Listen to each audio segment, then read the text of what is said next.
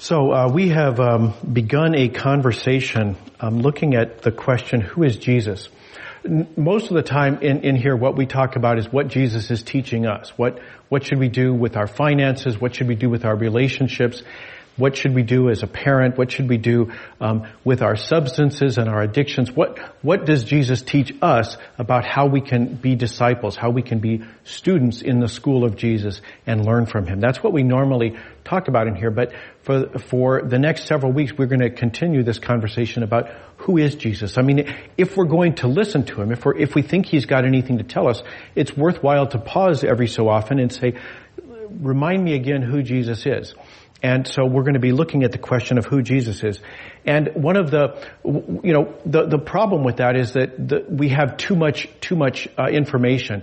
That the New Testament has 27 books that talk about Jesus, and 4 of them talk about Jesus at great length. The 4 biographies of Jesus in the New Testament constitute about 80,000 words, or 150 to 200 pages, depending on what Bible you find it in. So there's a lot of information there, and it's very easy to think, well, hold on a second, did I omit anything that was important? Did I skip over something that's really important to answer the question, who is Jesus? And when you're in that situation, what do you do? When you're not sure if you missed something important, what do? You ask somebody else to look at it, right? You say, here's what it seems like to me. What do you think? What's your opinion about who is Jesus? And so we can have those conversations face to face with other believers, or for that matter, with skeptics. We can have conversations, who is Jesus? But one of the great things about being a Christian is we can have that conversation with other people who've gone before us. People who don't look like us, who aren't part of 21st century life, people from different times, people from different places. So we can look at what other Christians around the world and down through time have had to say about this question. And we're going to be guided. Our conversation partner for this is the Apostles' Creed, which was a document that reached its current form in the 8th century and was in a more basic form in as early as the 2nd century. So that's the Apostles' Creed. I know it's too small, but the middle part talks about specifically this: who is Jesus? Who is Jesus? And these voices that are captured here in the Apostles' Creed come from Africa and from the Middle East and from Europe. People from a sixth century span of time that people discuss this, and they said, well, wait a minute, you forgot to mention that part of the New Testament that says this or says that. So they've really given this a lot of thought, and we can benefit from having them as our conversation partner. So last week we began this, and we looked at the first part of that paragraph, and today we're going to look at the second part. It says, Jesus was conceived by the Holy Ghost and born of the Virgin Mary. So that's the next part, and that's what we're going to look at today. And this is something that maybe today is a little harder for people to take because we know more. Frankly, we simply know more about human biology than they did in the 1st century. That we can ask questions about, well, what exactly was going on there? Tell me about, fallopian tubes and ovaries and, things like that. We can actually start asking those sort of questions because we have a better understanding of a lot of things than they did then. What did the ultrasound show?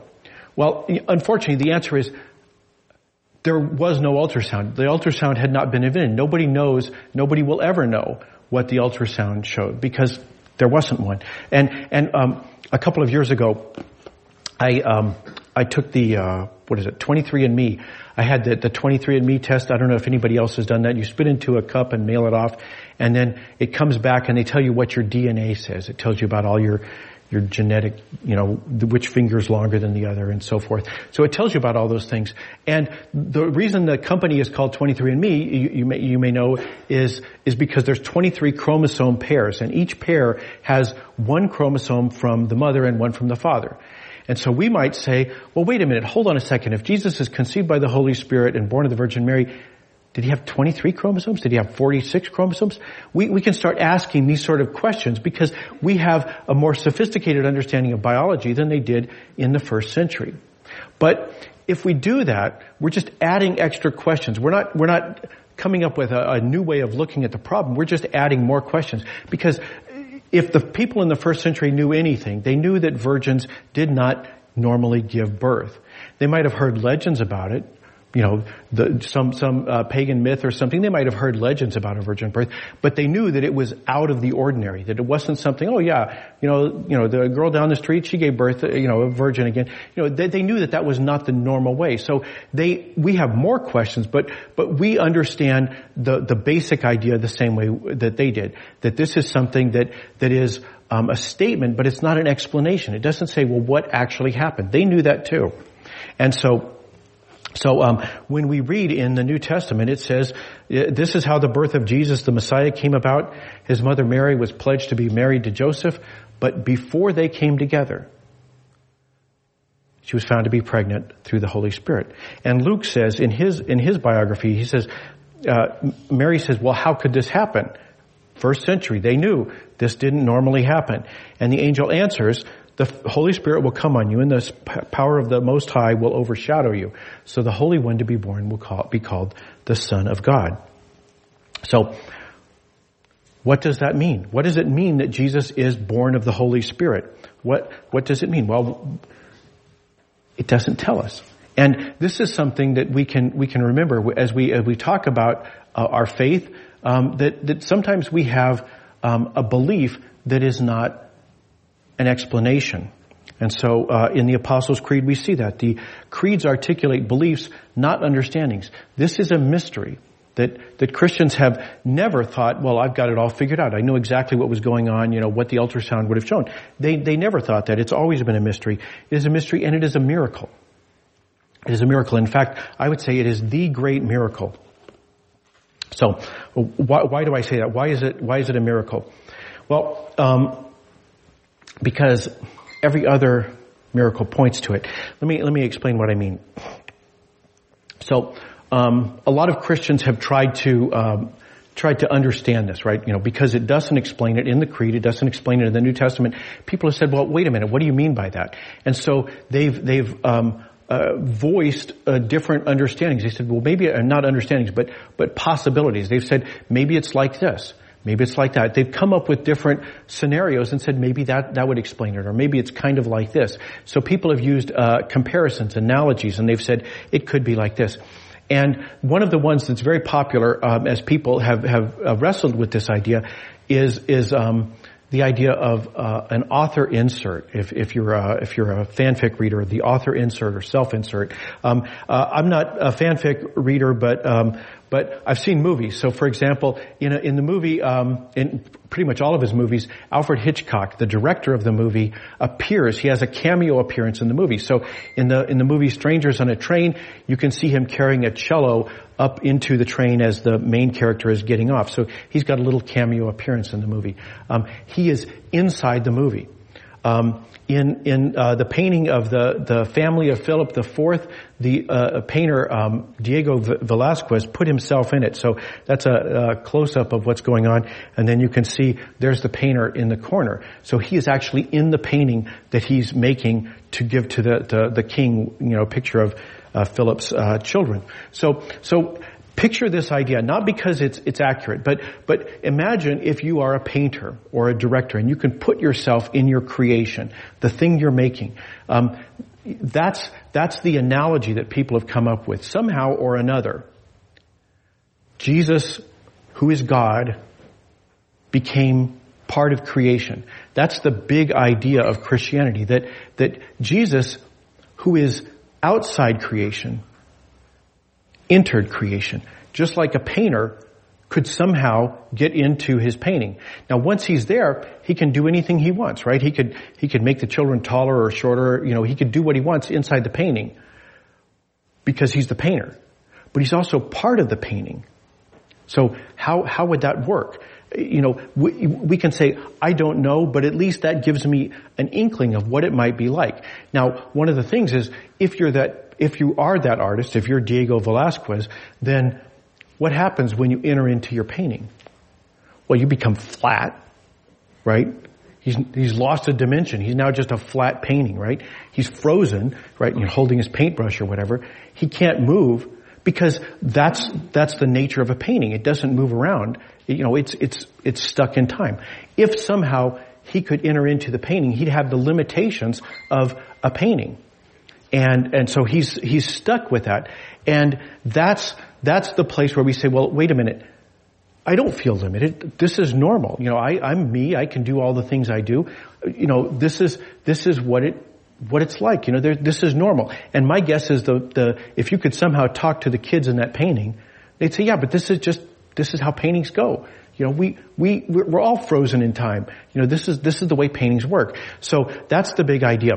That once the artist enters into his art, he can do whatever he wants, but he's limited by whatever the nature of that piece of art is.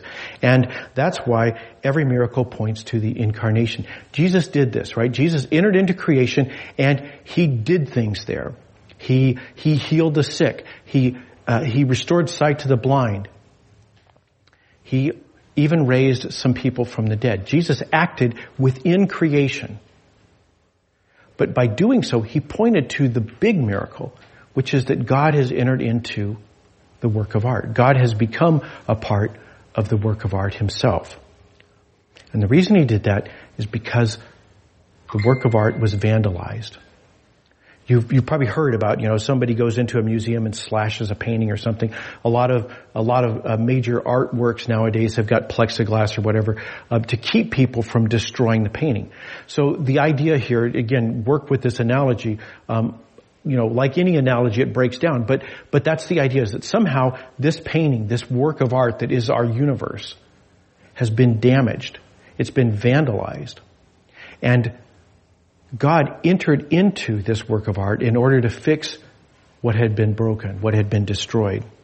And so all of that leads us to our reading today. Jesus has entered into the art, and here he is. Jesus returns from the Jordan River full of the Holy Spirit. He has just been baptized by his cousin John, and he was led by the Spirit into the wilderness. And there he was tempted for 40 days by the devil. It says, he ate nothing during those days, and afterward, Jesus was starving. This piece of art that I used in the program today comes from an artist who, in the 1800s in Russia. His name is Ivan Krumskoy, and he painted this picture, Christ in the Wilderness. I love this picture. It shows Jesus, and he's looking at some stones. And the devil is whispering to him, why don't you just paint those into bread?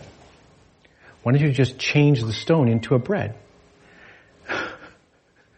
Just out of curiosity, whose bell is ringing? Okay, all right. They really want to talk to you. And they can wait. All right. So the devil comes to him and says, hey, you're the painter. You're the painter. You could put anything you want there. Right? You can change that stone into a piece of bread. The devil says, since you're God's son, command this stone to become a loaf of bread. The devil says, you can do this because you're the artist. But really what he's saying is, how does it feel? Are you so sure of your project now? Now that you have actually entered into this, you have needs. You have never had needs before. In your nature as God, you do not have needs. You have never needed a thing, and now you're hungry. How do you like that? How about if you just give up on this project? How about if you change the project? It's like, that turned out to be hard. I'm going to do something else instead. That's what the devil is saying. How do you like being part of this creation? How do you like having needs? How do you like being hungry? Next, the devil led him to a high place and showed him in a single instant all the kingdoms of the world. The devil said, I will give you this whole domain and the glory of all these kingdoms. It's been entrusted to me, and I can give it to anyone I want. Therefore, if you will worship me, it will all be yours. Now, some people go off on a theological tangent here, but one of the things we notice as we read the New Testament is whenever a demon or somebody is talking out of school, Jesus shuts them up. The demon says, I know who you are. And Jesus says, shut up. Because the devil is a liar. He is the father of lies. So there's a whole question here. Is he lying? Right? Does he have any authority? In fact, think about that word authority. What does it mean? It means I can write. I have the ability to write. I am the author. The devil is lying. He is not the author. Jesus knows who the author is. The author has entered into creation, and he has authority. So there's the question, first of all, the devil is lying. But second of all, he's saying, do you remember when you could do this? You could see everything all at one instant. You could see all the kingdoms of the world all at a single instant. You could see the past. You could see the future. It was all open to you like a book. You could just look at anything you wanted. You could see it all at once. Do you remember what it was like not to have limitations? Wouldn't you like to change that?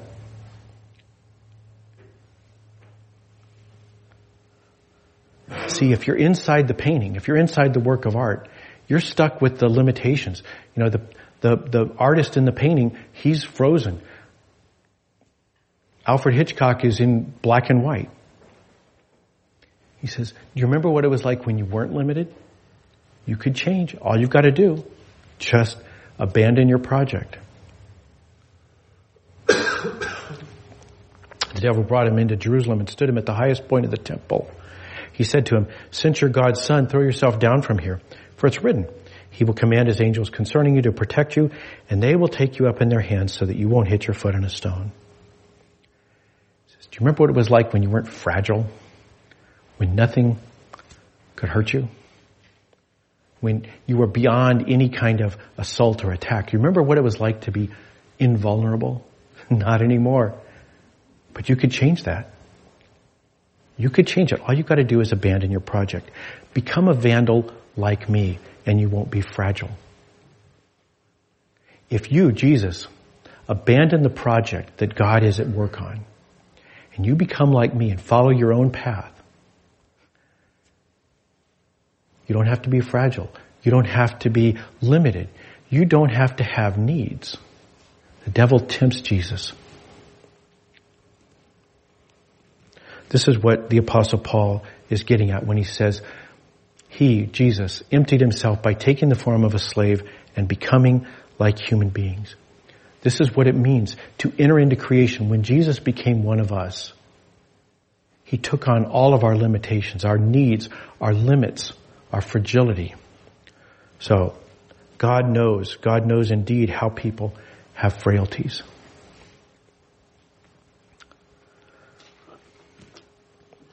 But as the writer of Hebrews says, we do not have a high priest who is unable to empathize with our weaknesses, but we have one who has been tempted in every way, just as we are, yet he did not sin.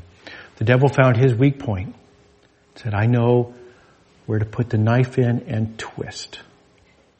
I know how to make this hurt. I will attack you and make you think that you have to have some way out.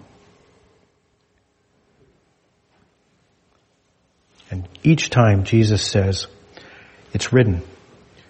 It's written. God has told me what his plan is. I know, we all know what God's plan is. It's been written. God doesn't want what you're proposing. God made that a stone. He wants it to go on being a stone. God doesn't want people to be jumping off the temple. The writer of Hebrews, he also says this. He says, it is surely not angels that Jesus helps, but Abraham's descendants. For this reason, he had to be made like his brothers and sisters in every way, in order that he might become a merciful and faithful high priest in service to God, that he might make atonement for the sins of the people. So we'll talk about atonement later on in this conversation. We're going to be looking at what that means. But what it essentially means is that he is repairing the vandalism. And he couldn't do that if he had remained a vandal, or if he had succumbed to the temptation to become a vandal, to be changing the creation in a way that satisfied his own whims or his own frailties. But instead, he followed what God told him.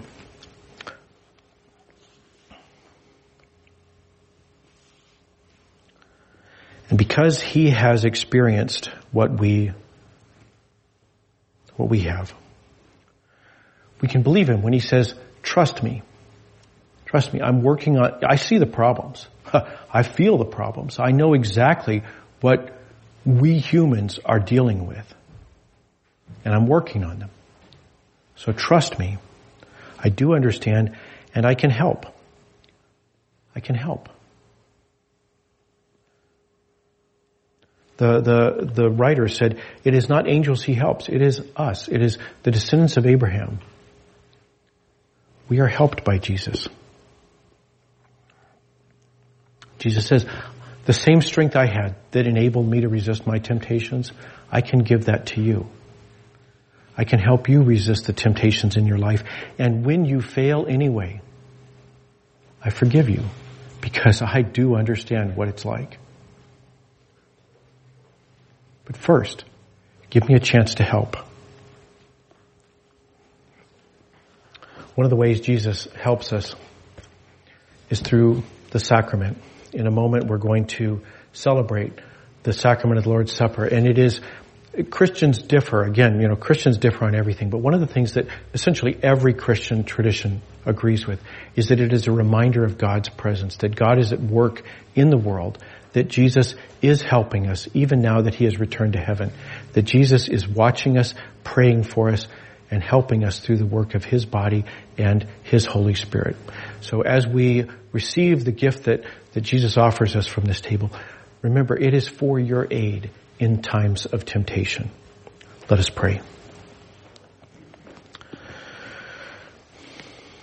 Gracious and loving God, we give you thanks that you came inside the painting, that you came in so you could assure us that, yes, it is a mess and it has totally been vandalized.